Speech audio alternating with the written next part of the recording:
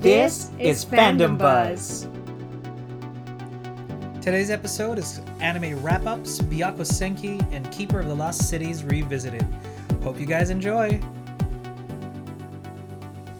Hey everybody, welcome to episode 19 of Fandom Buzz. Yes, we made it to 19. That's right. Well, we made it to our, we made it to the full swing of the second half of season 1. This is post mid-season hiatus.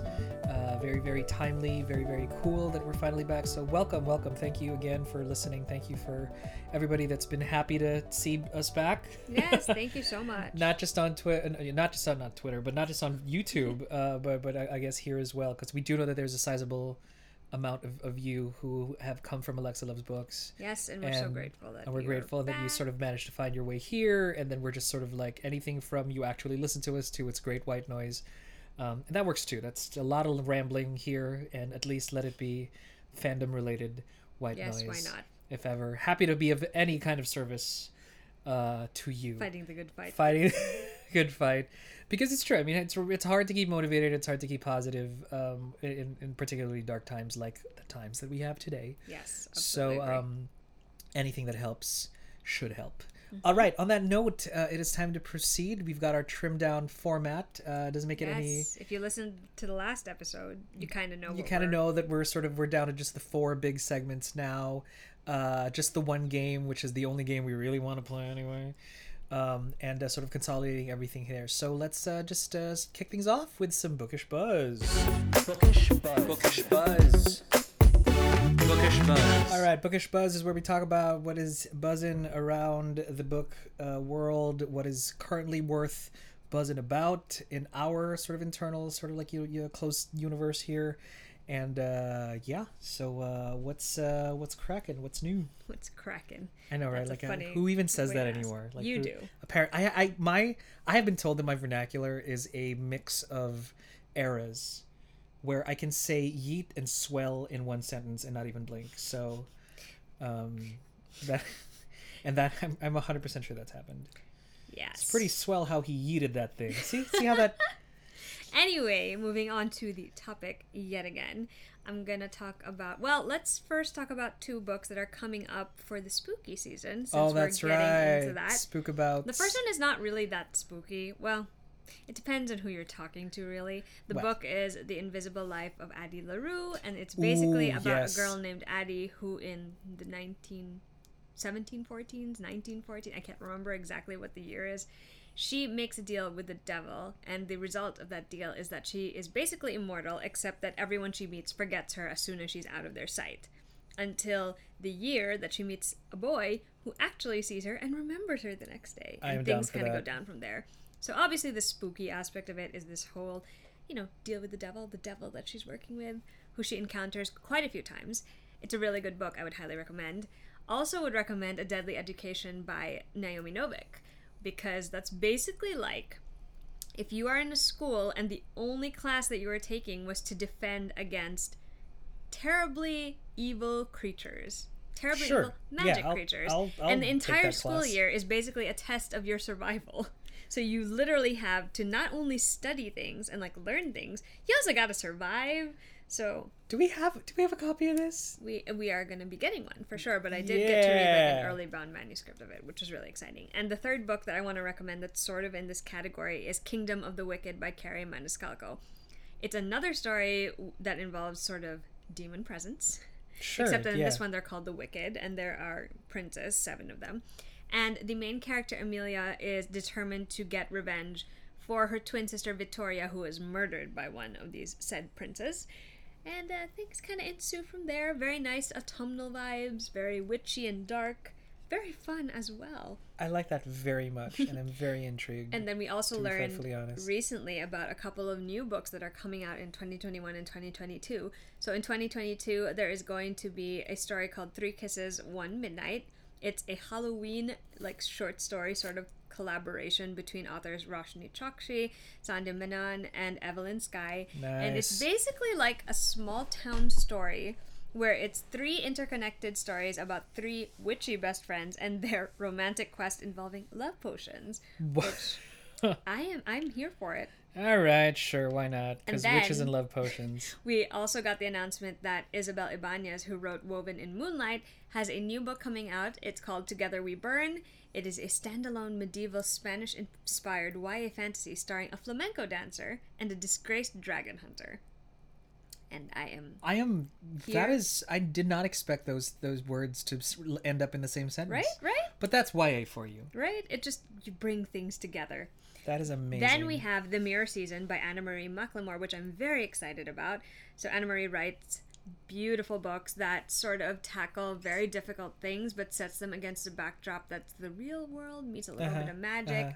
This one is about two teens who discover they were both sexually assaulted at the same party, and they become friends because the girl, her family runs a possibly magical pasteleria, Oh. and he has a secret forest of otherworldly trees. So, That is a that- whimsical take on a heavy Yes, topic. yes, That is exactly. And that's what that they're is a really known dash for, of so highly recommend all their other books as crazy. well.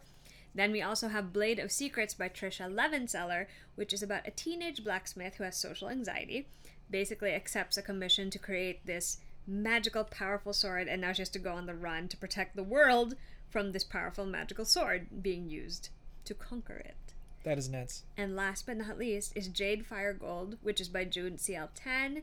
This is a dual perspective story. It's a YA fantasy that's inspired by East Asian mythology and folktales, and it's being compared to classic fantasy a la Tamara Pierce, but it meets the magical world building that exists in Avatar: The Last Airbender. Okay. And this story is basically that this peasant girl has to save her grandmother from a cult of dangerous priests, and she, the peasant girl, is cursed with the power to steal souls, and she ends up allying with an exiled prince bent on taking back the dragon throne.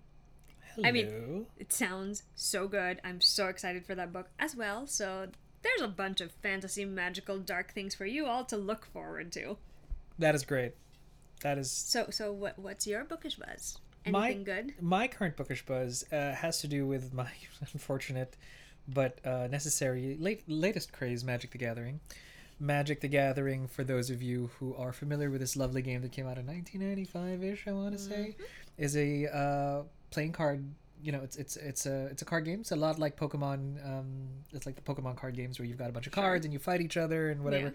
Yeah. And I'm back into the habit. And could possibly be going to rehab, but could possibly, like the way this is heading, it's just like, but on that note, one of the things that I absolutely love about Magic the Gathering is just the sprawling set of universes that just evoke so much wonder, I want to say.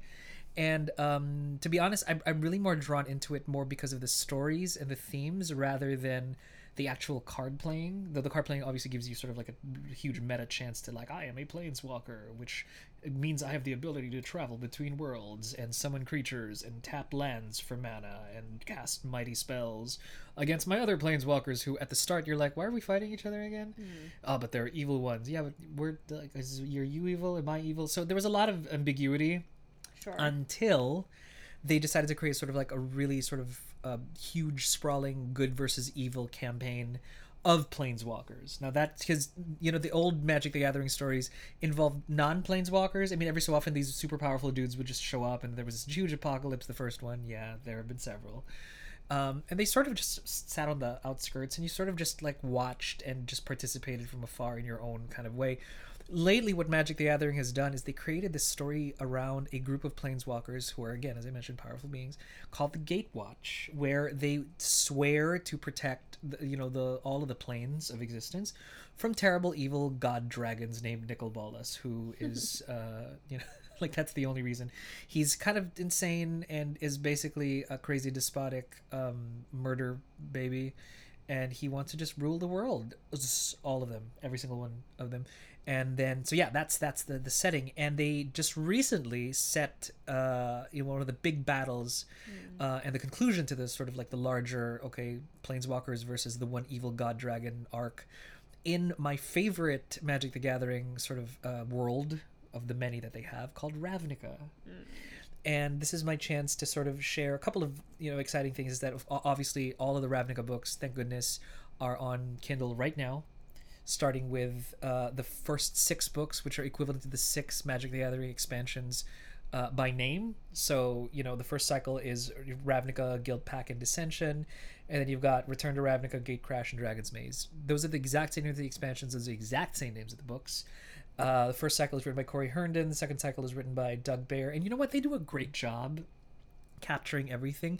And what I love about Magic and the themes about it is, in a set of multiverse, in a multiverse, where you've got green mana that comes from forests and blue mana that comes from islands and water, and you've got red mana that comes from mountains and lava, white mana that comes from plains, et cetera, et cetera. Did I miss anything? Black mana that comes from swamps, right? You have a world that decided to say, you know what, we love color combinations. Let's just create a world where color combinations are part and literally woven into the very fabric and fiber of the magic in this place. Yeah. And let's assign a guild per color combo. So I'm not great at math, but the permutations is that this is 10 guilds, combinations of 5, and in each one. And I don't have the time to get into that right now, and maybe I will eventually, but I will say this.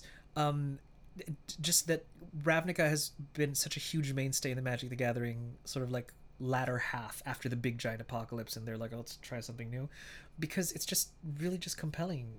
The color combinations, you've got the aspects of white and green, for example, with the martial military aspect of it and the loving nature aspect of it, and you've got kind of like the hippy dippy tree lovers called the Selesnya Conclave, or you've got the martial aspect of white and the passion and flair of red, and you've got the crazy Boros Legion, which is they're the cops and the soldiers of the era, and so combine. Right now, the big finale of War of the Spark, which is exactly what that is, all the good planeswalkers trapped on Ravnica versus the giant evil dragon god, is out. It's out. I have it on my Kindle. It's great. And yeah, one exciting thing though that they did, sort of like to bookend this entire saga, right, was they released a visual guide or a visual history written by Jenna Helen of Magic the Gathering: Rise of the Gatewatch. Yeah. And Alexa, I have forced her to look at this, because it's kind of like a picture book, right? Me. Yeah, but that was just me sitting you down, look at this is awesome. And it talks about all of the planeswalkers that are on the good side and all the planeswalkers that are on the bad side, and sort of wraps up the story in a nice little kind of grown-up picture book. I mean, that's kind of what it That is kind of what it totally is. And now I hear that coming on October 27, Magic the Gathering Legends of Visual History, written by Jay Anelli, is coming out. And it summarizes the history thus far retroactively prior to the Gatewatch. So you've got War of the Spark as the culmination of all of the big stories, and then you've got the Legacy book, which is coming out soon, that sort of traverses the entirety of the Magic the Gathering sort of history. And the reason why it excites me is the cover has some familiar faces to most, like, for example, Niv Mizzet, the Firemind, Guildmaster of the Izzet Guild, is on there to show that you've got Ravnica, and that's fine. I mean, we love Niv Mizzet. We named our beta fish Niv Mizzet. Yes, we have a beta. We have a beta fish. Side note.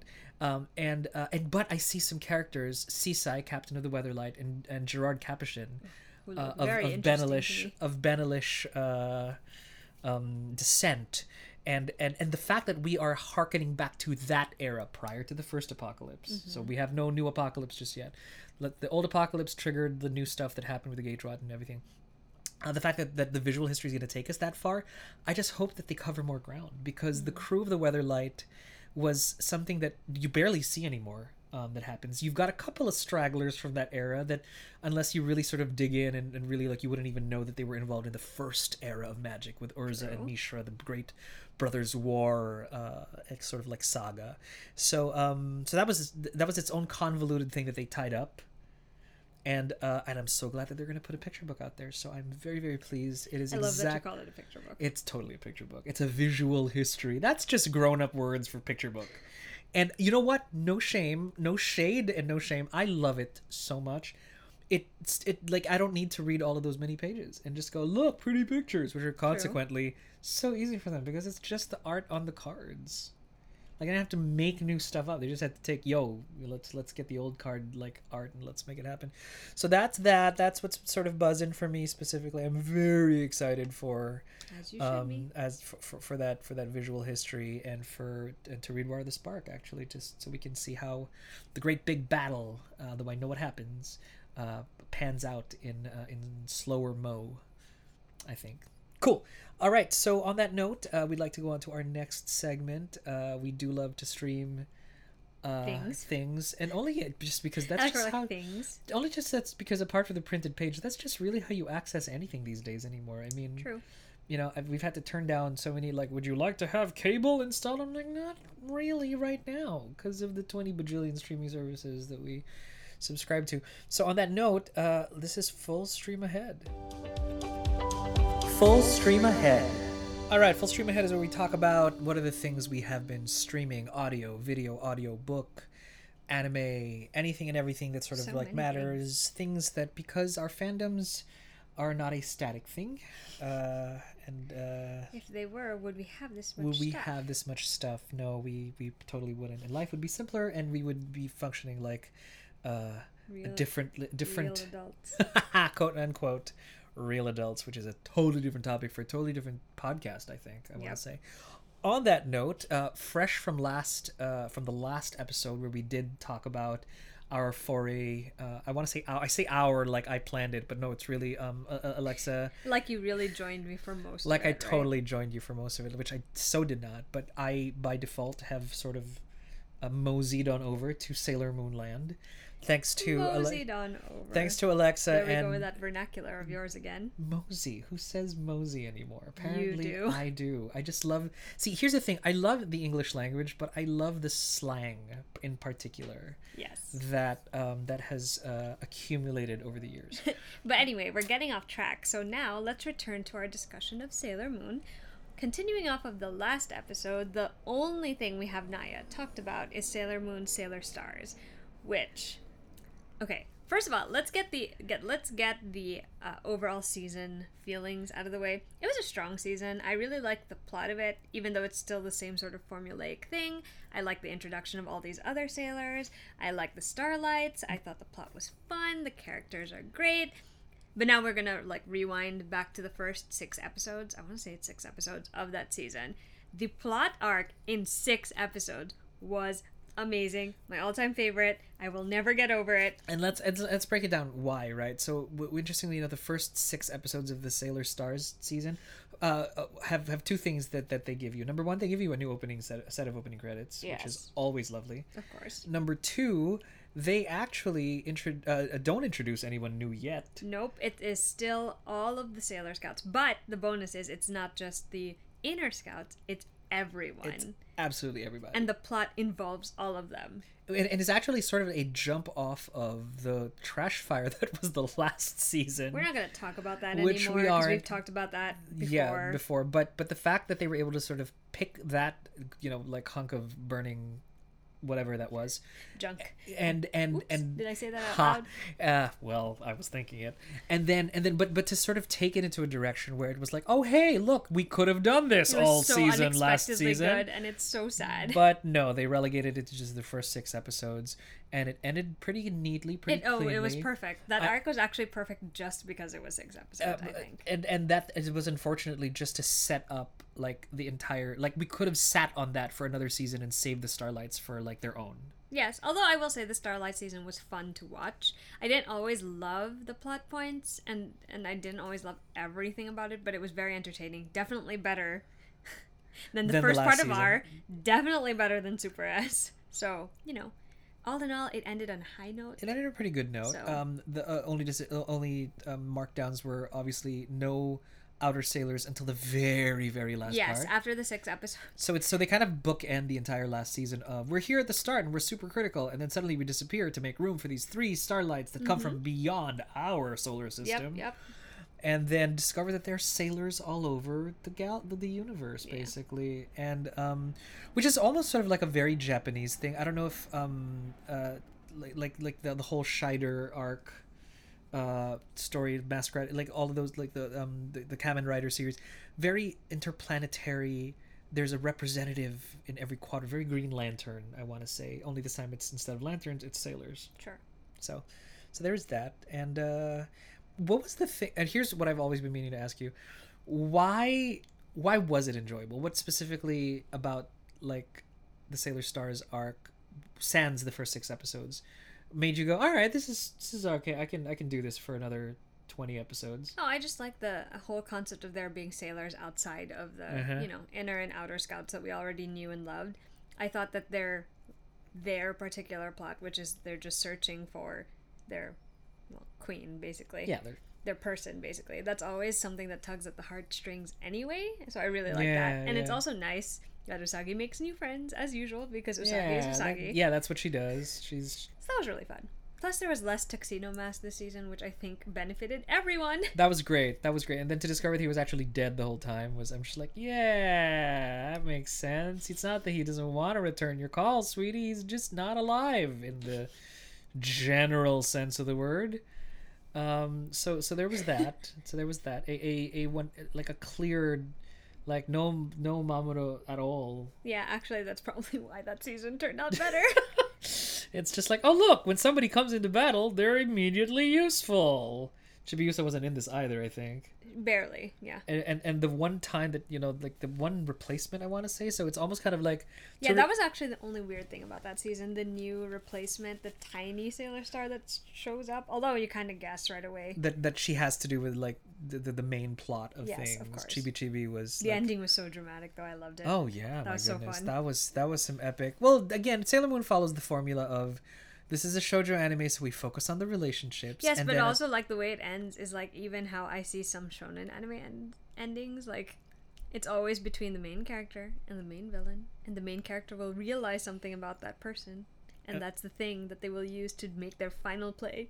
And that's it. And that's sort of what happens here. And it was dramatic, my God. Yeah, it was great, though. I really enjoyed that. It's just, we just have to wait for everybody to die before anything, which is, again, traditional Sailor Moon. Yeah, everyone dies first. Season finale formula is always everyone dies, Holy Silver Crystal activates, and then everybody lives, and it's a better world. Yep, period. And that's fine, because, again, the star of this is the relationships and the characters and how they interact. It's not so much the lore, per se, but even then...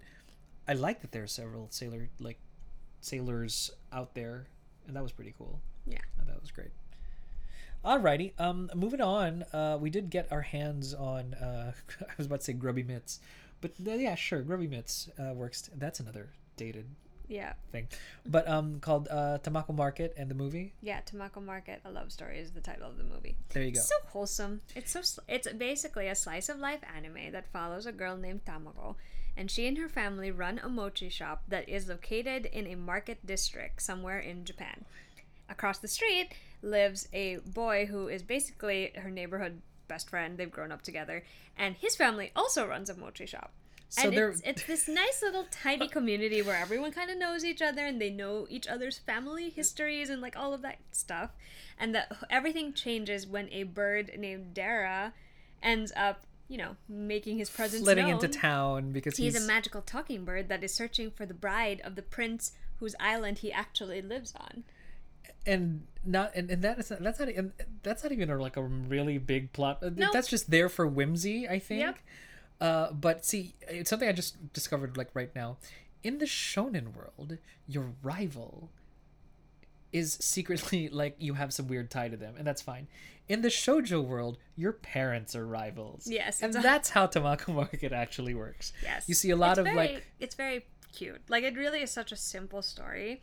And again, it's one of those stories where it's not so much the actual plot that matters, because it's slice of life. It's basically everyday life at Tamako Market. Yeah, no, for sure. And it's so wholesome. Yeah. Because it's just, It's nice, though, because the characters are the highlight of it. Like, you really genuinely end up loving their relationships with one another. You kind of see Tamako, especially, and her family struggling still with a lot of things that they're dealing with. Her mother has basically passed away, and they're also still grappling with that. And then there's also the future to think about, and then there's her friendships to think about. There's a lot of like it's like everyday stuff basically that you're dealing with. And that's actually what you want from a slice of life anime anyway. Like that's why you like watch this stuff. It's because you want to know what happens to that particular thing that they did at school, or maybe you want to figure out like the time-honored festival episode, because there's there always always a has to be a festival festival episode, which it was is just really so really wholesome awesome and so fun, and we'll talk a little bit more about character relationships for that one later in a bit. But the fact that these two have that, again, I'm huge on the Osana Najimi like Maki's favorite trope. It is my like me and my childhood best friend end up together. That's a paraphrasing of what what that actually means. But that is but I've been told by a good friend of mine who is Japanese, Dr. K. Right, that's really like that's a real subgenre. Like it's like I'm it's not surprised. It's kind of like spaghetti western is a subgenre of movies here in the U.S. Osana Najimi is a subgenre not just of movies but of like storytelling in Japan where people, because towns are small enough that you can't, or even big enough, it doesn't matter, that you did grow up with somebody and that means something. True. And that is my favorite thing.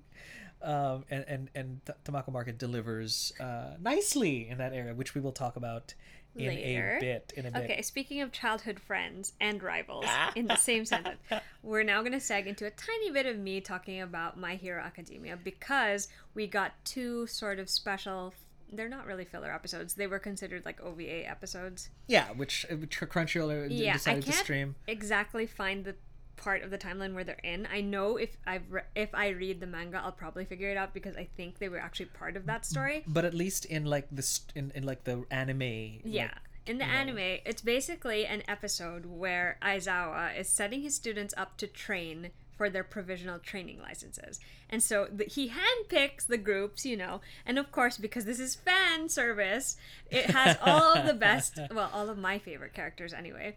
And when I say my favorite characters, I really just mean like Bakugo is there, Deku is there, Ochako is there, the usual crowd. Kirishima is there, Shoto's there, the ones I love best. Anyway, so I watched these fillers, and I was mostly screaming during the fillers. Oh no, yeah, totally. I'm very deep into my Hero Academia fandom. Okay, I love these children. I love their teachers. I like the idea, the discourse of what it means to be a hero, how heroes should present themselves to society, this whole idea of like hero rankings. Like all of these things are just so interesting, and the thing I love most about My Hero as an anime in particular is that it does not do the shonen thing where it draws things out for billions and billions of episodes. Oh god, things get resolved fairly quickly.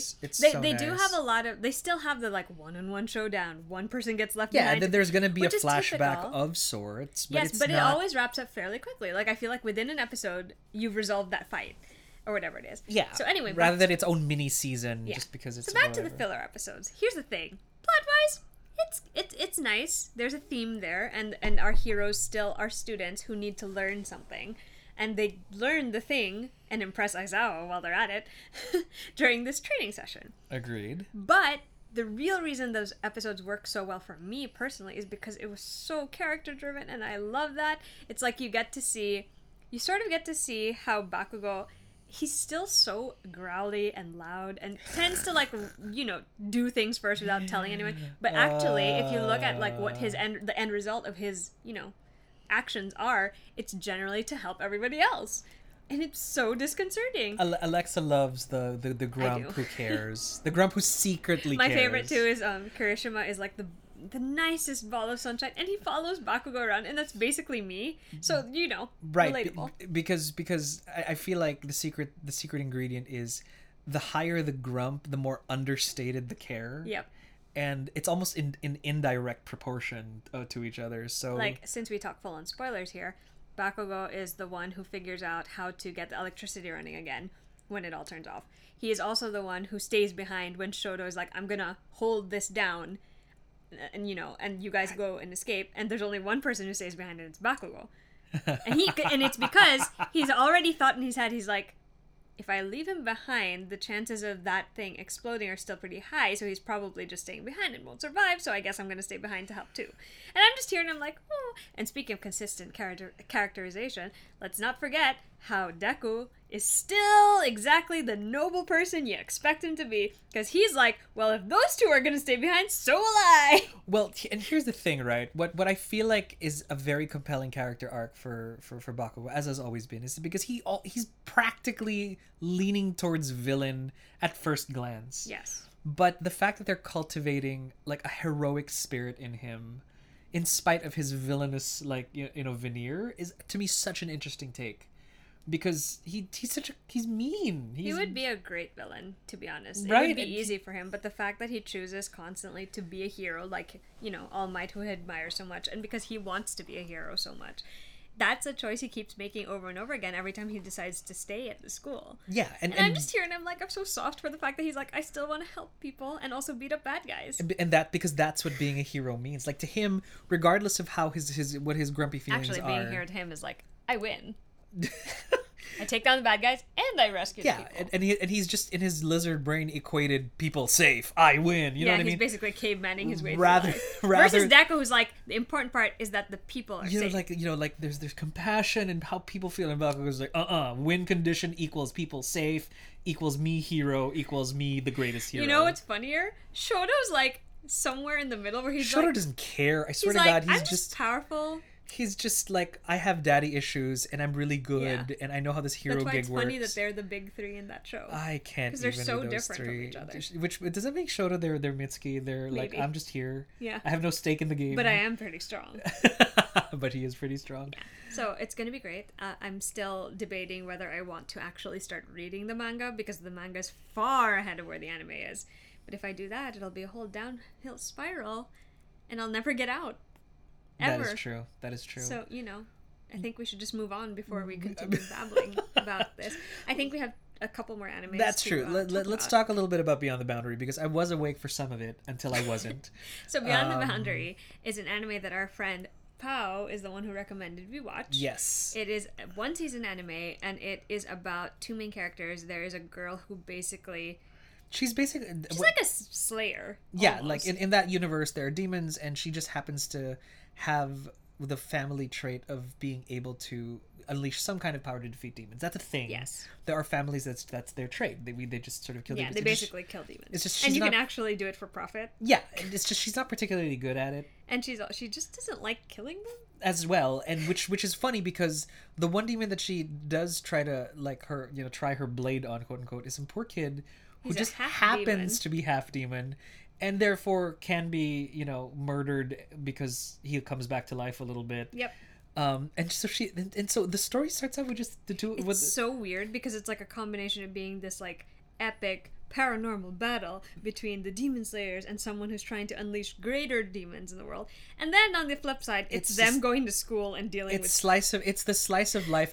It's like you take a shonen anime and you make it slice of life. Yeah. So basically there's a huge part where you don't even see the big overarching demonic, it's literally just them going to school, and it's just her murdering like the other dude just the whole time over and over again. And he's like, would you stop killing me? And then he keeps trying to get her involved in like other friend groups he's in, specifically a book club that they put together. So it's this weird thing where you're like, okay, you can murder me again, but to go to book club. And she's like, yeah, I don't odd. And then they like go to cafes together, and then he encourages her. It's like, you festival. There's a festival episode. You could be a really good demon slayer if you tried. And then suddenly out of nowhere the plot rears its ugly head, and then I was like, well, and then okay, that's fine. Prepared.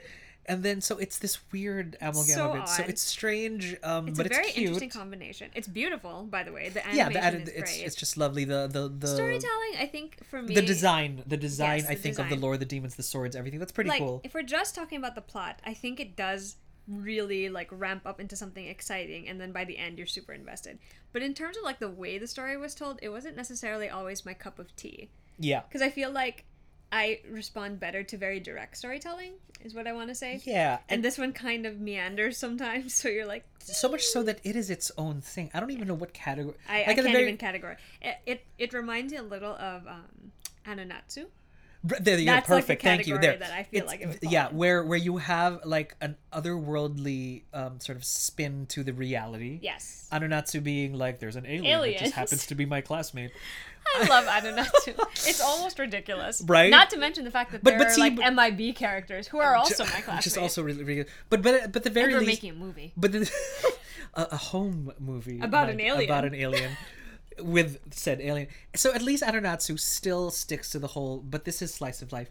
Beyond the Boundary, it's trying to be both at the same time, it's a little without confusing. without saying that it's trying to be both, or even maybe even trying, but it's just ending up like being two things at once. So it is its own thing. I can't even. Like, I can't even think of like at least that's the closest comp I can come up with. So it is something sort of worth checking out. It's cute, got cute characters. It ended I like cute. the characters. There's some weird things in that show though, and it's just too much and not enough of the two things. Yes, I agree. So there's that. Lastly, just as a throwaway as we end the segment, I do want to quick shout out to The Promised Neverland, which is one of the most dystopic, terrible. We started watching it and it was not what I thought it was, so I've been traumatized ever since. Right? Like at first it starts out, okay, it's a little orphanage and all these cute little orphans and there's a redhead, is she gonna sing tomorrow? That kind of deal. And then you quickly, too soon and suddenly, yeah, that's accurate, right? Realize that they are a farm for demons and the children are food. And the most recent child that was quote unquote adopted or sent away, they found dead and ready for processing on frigging grounds. And now the entire episode, and that was episode 1, I think. I think I did continue watching after that because I was a little too traumatized. And the entire season is just them plotting their escape, which they, surprise, managed to. Of course. Thank goodness. But not without all of the psychological drama of one of them is an informant. Of course there's an informant. And then there's, you know what I mean? And then there's like, how do we know that they're going to escape? And at the eve of their escape, the kindly mother who, quote unquote, is in charge of the house sort of breaks the leg of the little girl just so that they really can't escape now. It's just this, it's the most disturbing psychological horror thriller that is at the very least unapologetic. It's not like Made in Abyss, where it's just suddenly so dark. Like, oh my god. Although that show was great though. That show was great. Like, See, that was more enjoyable. That was a little bit more, okay, we just got to get to the bottom and literally get to the bottom of this and find stuff out. And so for that is so that Made in Abyss was a violent shift of tone. Somewhere it was like halfway the end. through, maybe? And then it sort of brings it back. Yes. With The Promised Neverland, oh no, the tone changes violently right from the get-go and stays there. And that's your premise. Yep. And it's just like these crazy mind games. I do still want to watch it. It's just I have to be in the right mindset. It's got a hint of like Battle Royale, where it's a dystopian future. Yeah. And unfortunately, unlike most shonen, it's not a shonen. I don't even know what to call this thing. What the genre this qualifies under. But unlike these adventure anime, you at least have like okay, we're gonna defeat the demon. No, this is just them escaping. It's literally a tiny drama that doesn't change the world, doesn't solve anything. It's just, can we get out of this orphanage so they don't eat us? Well, maybe it gets bigger in the next season. I don't know. I think there's just the one season. But that's the interesting thing to me. So very strange. But for those of you who like spoilers, it ends pretty well. But boy, the drama. Oh God, the moral dilemmas of, do we tell them? Do we not tell them? Of course. Are they going to find out? How much of our plan do we know? Introducing new characters and then killing them off. It's just insane. Yep. It's just nuts. So there's that. That's what we've been streaming. That was a kind of sad note to end on. So let's go into something that might make us happier. Yeah. I mean, how do we even proceed from here as far as... Well, I think it would cheer us up to talk about ships. And ships it is. Boy, do we love this game. It is the only reason we even wanted to podcast in the first place, is because there's always something to ship these days. And there's always in relationships that we are invested in. So for this week, we are playing, once again, Shipwreck or Ahoy. Shipwreck or Ahoy. Alright, Shipwreck or Ahoy is where we talk about who we ship, why we ship them. Is that ship sailing? Is that ship paddleboarding? Is that ship... What kind of ship is it? What kind of ship is it? I've found that canoes are acceptable. Are they? If you're desperate enough. Anyway, we like to talk about ships because in this household, shipping is a part of our lifestyle. That is true. There are just some relationships that we just sort of get really invested in, and it's not just romantic, mind you. Could be friendships. There are some ships that we ship so hard from a friendship perspective. A rival From ship? Oh boy, that's a new one. That's a fun new topic of conversation. Rival I actually ships. have a rival ship, but we're not going to talk about that this particular Not episode. for this particular time. This particular episode is going to be, well, one of them is a friendship, or at least it started out as a friendship.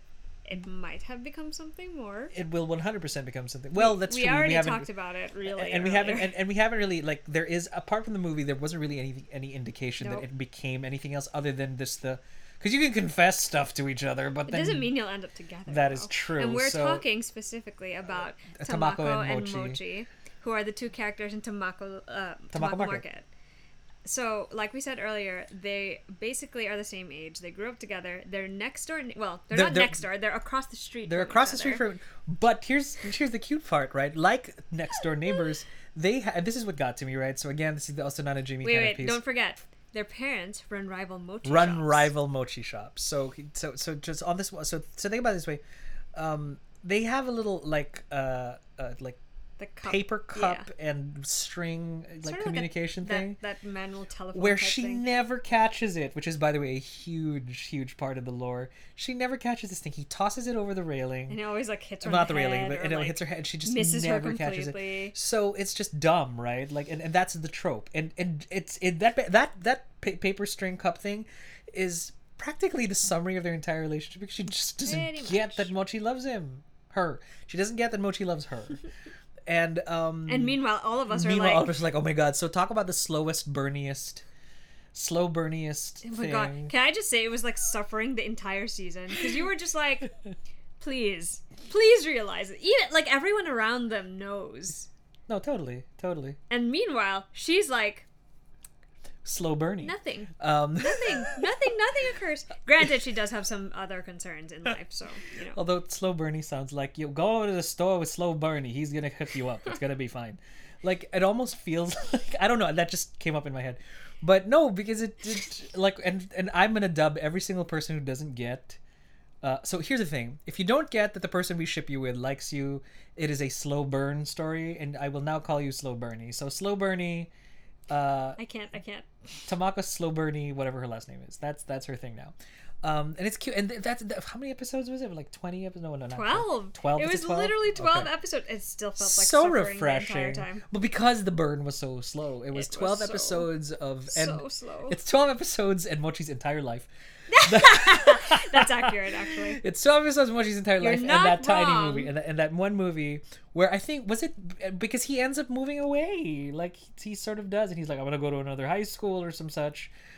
So he and they're like and she finally confesses to him on the train and it is the cutest So cute. thing. It's one of the purest things that we found. Not quite as heart wrenching as any Sakura and Shaoran like moment, but it is in the Oh, same. that's a whole other. But it is in the same. Yeah, it's actually in the same same universe of vibe pure. center. I want to say. Yes. Like there's just a purity to it that So you're just cute like. though. I'm sorry. The way the confession scene was like Oh, you know, It and was why the not confess at a cutest. train, right? when she when the person can't hear you the first time. I mean, So that's that was that's cute. logical. So we do recommend Tamako Market if you really like cute slow burn slice of life Sure. anime because I think It's this is so what- feel good actually. It's Yeah, like if you want yeah. something that'll just be like in spite of all this relationship stress for me personally. I mean, otherwise it's just cute. Right, and I don't know how the Japanese specifically deal with spoilers because a lot of their stuff is spoilery just by nature. Like you look at any anime openings and you're like, credits are that's the so plot of the entire spoilery. season, or even the next episode. It's like, dude, you just gave away the cool, like you just gave away the cool thing that's happening next week.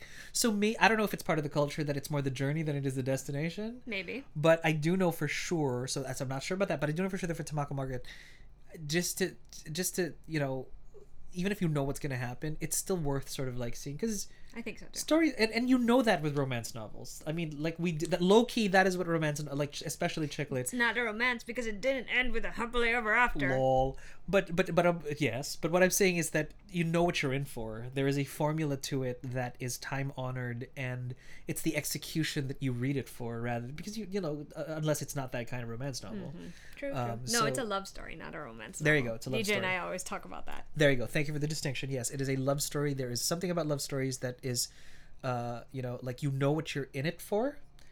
It's just how you get there that is really the experience. Yeah. And that's why Absolutely it's such an acquired taste.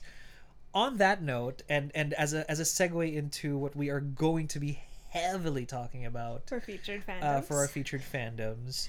Let's talk some heavy shipping here. Let's talk Keeper of the Lost Cities. Oh my goodness. Okay, so we've talked about Keeper of the Lost Cities quite a lot on this podcast. And you're going to get say. more. And from here on out, it's just spoiler city. Like, I'm not going to say too much because we do plan on doing a bookish breakdown episode. That's right. Focused on the book, the most recently released book. So for those of you who have stuck around for our Chain of Gold episode, we enjoyed that more than probably all of you put together. So we're doing that again, but this time for other books. Yes, so we're doing it for the eighth book. Yeah, we're doing it for the Legacy. eighth book of the Keeper of the Lost City series. So this is a soft ad placement for that, a shameless plug that in a couple of probably the next one after weeks, this, yeah. you are going to get a bookish breakdown of Keeper of the Lost City's Legacy. Okay. So, if we're going to talk keeper ships, we all know, like from earlier podcast, you guys know that I love Keith and Sophie, and I think they would be great together. And the last 3 books have not convinced me otherwise. In fact, they have only added more evidence in my mind to the fact that those two actually would be a great better match. pair. Yeah. Yes. So again, Like, again, free will. Everyone can make their own choices. So- Whatever. and here's what I've been waiting for after all of the times that I've talked about Keeper on this podcast, and Alexa at the time had not caught up. Yes. Okay, this entire time I kept saying congratulations to the victors, because at this point in time, literally up to this point, everybody thought it was going to be it was going to be the Sophie and Fitz show. And you know what? If that's your ship, bless you. You have every right to love that ship. It is love at first, whatever that was, sight, I guess. First connection. First telepathic message. They're cognates, which I swear makes you want to take a shower every time they say that. But and that's fine because that is legitimate. Like just because I could see why people would want her to. yeah, and here's the thing, right? Just because somebody doesn't like a ship doesn't invalidate it. No, absolutely not. You are allowed to ship whatever you like. Like there's a Sasori and Sakura ship out there with a fan fiction to match. Sure. So you know what? Free world imagination. Let's not rain on each. Whatever you like. Right. It's just my stance. Unfortunately, this household is pro Keith and Sophie, so because there's so many compelling things that we believe would make for healthier relationships. yes. If Keith and Sophie They just have a good foundation for a relationship that could last. Yes. And granted, they're all teenagers and they're elves, so they'll live for a very long time. So, it could take a while before they realize who they're really going to be with. But for me, like, especially with the last 3 books, with Nightfall, Flashback, and Legacy, like, I just, like, this book just keeps giving me more evidence that they would make more sense together. My personal belief. And the best part is it's not really being pushed in the book. Oh no, it's it's not a heavy at all. No, like, it has nothing to do with it. In fact, Keith is heavily pushing for Sophie and Fitz. Yeah. Because he's such a great guy. Cries forever. He's a jackass, but he's a great Team Keith guy. forever. He's a good guy when it counts. He's a good guy when it counts, Yeah. and when it doesn't, he just do whatever the hell he wants, and that's always enjoyable. And that's the best thing. So it's my personal belief that a healthy relationship is founded on boundaries and honesty, and not forcing people to be anything else other than what and who they are. Yes, and also forgiving each taking them other. for it, and giving each other space. Yeah, forgiving each other too. And if you make forgiving each mistakes. other, and that's it. And if one of you or both of you are petulant and impetuous and all of the other etuuses, I don't think that's a great Yeah, starting it's not a great point. starting point. It could turn out to be something beautiful if you get over Maybe it. they'll both grow out of it Yeah, together. and as elves, you live for hundreds of years, unless somebody dies in this story, in which case, oh Who my knows? god, we don't know. But the idea is Sophie and Keith are our particular ship. Yes. If you ship other people with Sophie, that's totally fine Yeah, too. totally fine. The only Do what thing you want. the only thing that Alexa and I really have problems with is if people are mean to the author because they don't like what happened. I mean, at the end of the day, she's the one who gave us this world Yeah, and these characters. and- she knows how it's gonna end. And you can be objective about how you don't, you Yeah, can be I mean, objective I don't about have to like it if it's not the shit yeah, that I want. and that's fine too. But just don't be mean to the author. We've seen, Yeah. well, I've Please seen, don't. but you see this on Twitter because Twitter is what it is. A lot of mangakas are driven off of Twitter just because they're just mean fans Yeah. that say we don't People like how you need ended it. to relax and to realize that the people who created these stories, they also have their own idea of what makes the most sense to their character. Yeah, and- whether or not you agree, you can definitely disagree. Like you don't have to agree if you You don't even want have to like the actual authors and their personal stuff. And like go on and ship things in your shipper world because that's what I do. That's true, and that's what fan fiction is for. Yep. Like I love canon. That has not been a secret of mine, but I support fan fiction so Meanwhile, much. I live in fan fiction. Meanwhile, land for the Alexa most lives part. there, so it's There are totally very fine. few exceptions to that rule. But anyway, I will say there are 2 other ships that I can think of in the Keeper book, but we're going to save that for the bookish breakdown because it makes the most sense to talk about them there. So if you are curious, you should definitely wait on that episode. Hang on to your mitts. Hang on to your alicorns. Hang on to your... alicorns. Oh, I was going to say cognate rings, but I don't like that. Hang on to your sketchbooks. How Hang about on that? to your sketchbooks. I have a lot of feelings, okay. That is true. A lot of feelings. So that is But always anyway, good. so yes, that we are still very much a Keith and Sophie household. Yes, we are. On that note, I will want to use this as a jumping point to segue into our featured fandom, which is Keeper of the Lost Cities. We can now finally talk about it. And so, without further ado, featured fandom. Featured fandom, where we talk about the things that we 100% have been nerding out or geeking out over profusely. I think it has been a very emotional time for Alexa to finally catch up on all of the books that I had sort of just recently read. Man, I for did Keeper of the such a Lost good job Cities. catching up. What's interesting is that, for those of you who don't know, we were fortunate enough to just get this whole lot of Keeper books in the mail. Yes. So we worked with Simon and Schuster. Yeah, so many thanks to Simon & Schuster for that. And it came as an innocuous package. It was not on anybody's radar. Nope. It came with some awesome art, which we should revisit, by the way, because now that we know who the heck these guys are. Oh my god. Because I'm pretty sure that I feel like we'd have more Right? Because we feelings. hauled this like ages and ages and ages ago. And I was magnificently the one who picked it up. Interestingly, if it wasn't Alexa. I love that you were the one who picked Right, it up it should, first. like you would think that it was amazing. sort of you, and then it just sort of was a hole that I kind of dropped into, and then when I finally finished I like all how you're like, it's a hole I dropped in. right, and I finally finished all the way up to I want to say Flashback, which is the last book that we got. Sure. Raring, like so angry because that was the book that I just wasn't the happiest with, and most people weren't. And then suddenly Legacy drops, and I am just like, you know what? I You just know remember how what? upset We're you gonna were reading Flashback, and so it makes upset. me laugh. We're gonna save like the finer points of what happened in Legacy in our bookish breakdown of Legacy. But overall, now that we all know what's out, now that we know that spoilers are gonna abound, everybody, like that's what we do here. This is the break room for Alexa Loves Books. Always a spoiler. Keeper of the Lost Cities is one of the best examples, I want to say, of let's have a world and let's make it start, like let it grow more and more as it goes by, and let's put some compelling characters and let's make it more about that than anything else, and that's what happened. I think we've always said this on the podcast, on the channel, everywhere really. It's always impressive because it's 8 books in and Shannon Messenger still manages to do things that surprise us but also fit in perfectly with the setup she already has going. And I think the further the series goes on, like sure there are still things that I wish happened a little more, but I feel like it improves with every book as well. Like for example, I was saying about Flashback that I was hopeful that there would be more time with secondary characters. Yeah. And what did I get in Legacy? More time More with time with secondary secondary characters. characters.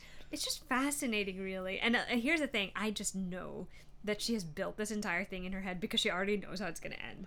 You know what? Yeah, it does. It just feels like it. Do you not get that vibe too? No. I 100% get that vibe because there's so many things that happen that are so pivotal and so well built and even seeded is what I want to use the word Yes. for. Like there's something that happens in Legacy, which again, I'm not trying to like talk about it all Yeah, the time because but- I'm saving but- this for book. but it is an breakdown, important plot point. There are a lot of things that happen in Legacy where it's like they were sort of alluded to, and then they just happened in Legacy, and you're which like, is whoa. great. Any particular one that comes to mind that you want to No, mention? because I really want to save it for Okay, Bookish fine. Breakdown. We're gonna save it for Bookish Breakdown.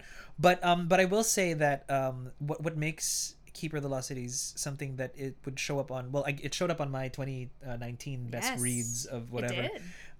And Legacy came out this year, yes. No, last year. No, last year, yeah. Because the way she was able to tie the lore, and we'll talk about this more next week, tie the lore to the character's personal development. Tie the lore to the characters. Yes, Like there's so few stories out there that marry those two things. Because you can have some really awesome kick-ass lore, but then the way the character develops is just like, it's my own thing, I'll just be brave, or I'll just learn That's how to true. find courage. But here, the weight that is on Sophie's shoulders as, like the New Mutant experiment that will save them all, right?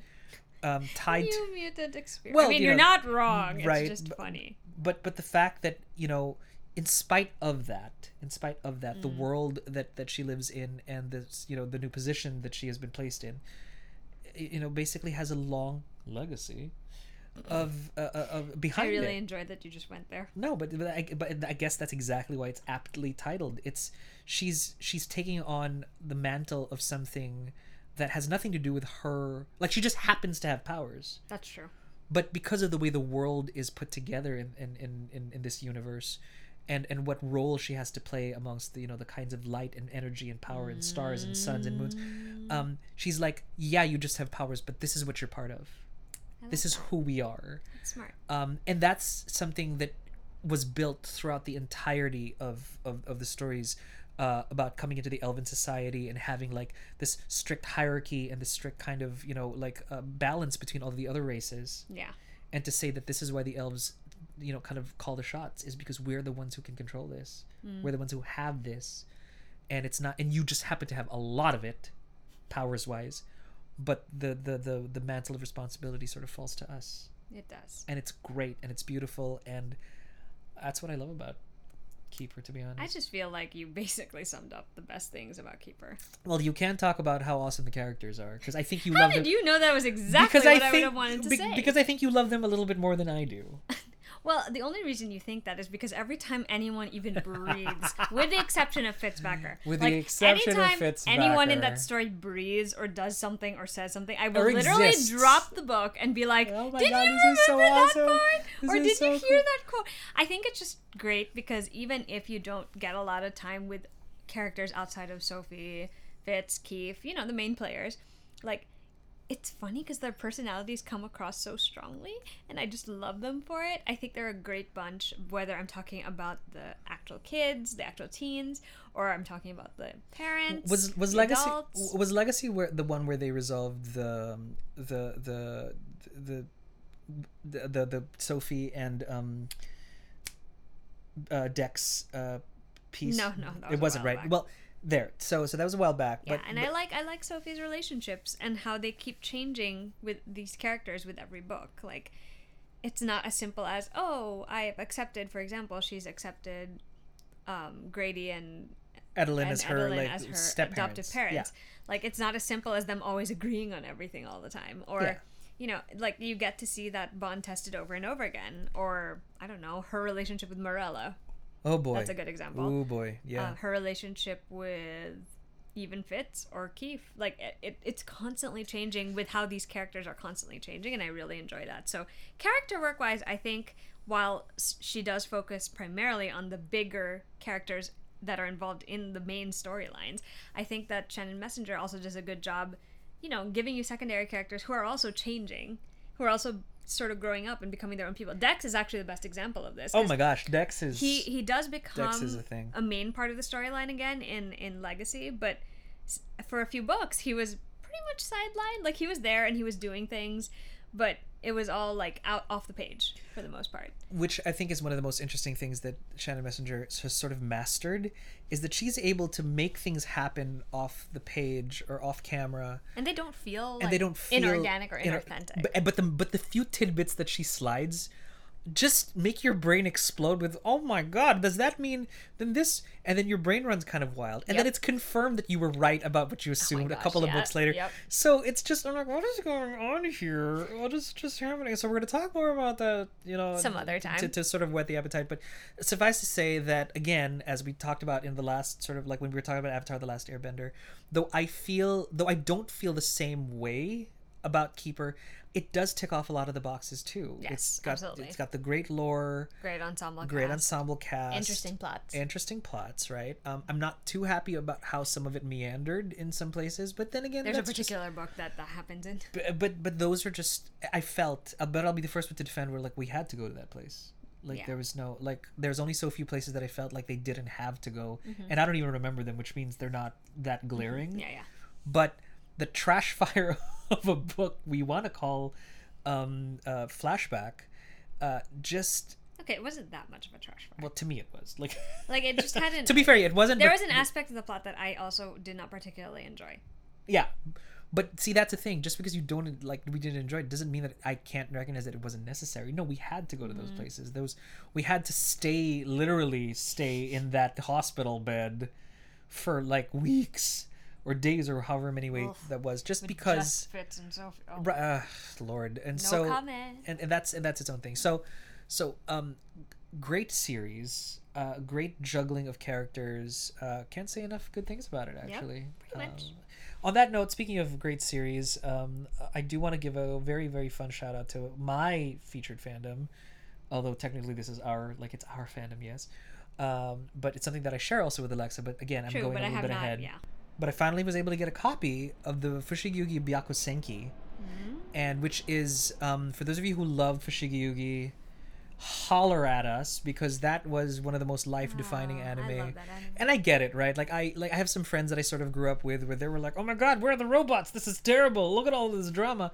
And I get it. I do. It's overdramatic. There was a huge era in my life where I'm just like, I am not watching that again. That was just way too much like melodrama. But the idea of, the whole, before isekai was a thing, right? Like the whole magical girl gets transported to another world. Alexa loves her a good portal story. So Fushigi portal Yugi, stories are great. so Fushigi Yugi is a fandom that is standard and awesome and is a thing in our lives. But the fact that they were able to dig into the backstories of the previous priestesses, the magical girls that came over from our Earth into the world of the four gods, sky and earth, is just lovely to me. So Fushigi Yugi, as we know it, starts off with Miyaka and eventually her friend Yui, who get spirited off into the book and awaken sort of like rival gods in that particular from rival kingdoms, putting their friendship to the test forever. She finds love, all that good stuff. Huge sprawling arc. They had to go explore the pasts of the previous girls who were transported there before them, each at different times, because they lost the means to summon their specific god, and the other girls didn't need all 7 of the warriors. They just needed like a little kind of talisman, right? And so that part of the Fushigi arc was to find those talismans. And so great allusions to the previous magical girls. Eventually, Iwatase writes about the first priestess to ever cross over, Genbu, for the Genbu no Miko. That was so good, though. And that was great. 12 manga. It's on my shelf. I'm still bitter about Alexa's... the fact that Maki left me on my own to deal with all of that by myself. I was on a flight, and the flood of texts that I got the minute the flight was over, and just all caps screaming. So it was great, right? So that was fine. And so that was good, and I wasn't really too invested in the Genbu no Miko, because the only time we ever hear about this priestess that came in the 18th century, I want to say, during her time, was that she just had a couple of her warriors and their spirits left to guard that talisman, and interacted with our current heroine, who is now the one trying to awaken her god Suzaku, and that was cool. What I did love in the Fushigi Yugi series was when they went to the other sort of kingdom where the god Byakko was summoned, and they actually found living star warriors that had outlived the priestess's time. And one of them in particular was of interest to her because he had fallen in love with the Byakko no Miko, the priestess, which is forbidden, and is currently Miyaka's problem because she'd fallen in love with her Star Warrior, and it's a forbidden thing. So when I and to see this love sort of play out, and in the real world, the brother had to visit like the dying old lady who used to be the Byakko no Miko because they found out she was alive. That pain though. And just my God, and so seeing this entire arc, I'm like, holy crap, this is my favorite ship pretty much of almost all time at that time, and to this day is one of the biggest ships that I sort of love. Cut to and so that arc ends. It's beautiful, love lasts, heartbreaking as it is. Cut to a few months ago, cut to a couple of years ago when I found out that Iwatase was writing the Byakko Senki. And who I was wants like, to take what? bets on who lost his mind? Oh my God. So just completely, I would lose that bet because I would bet against me and until I lose.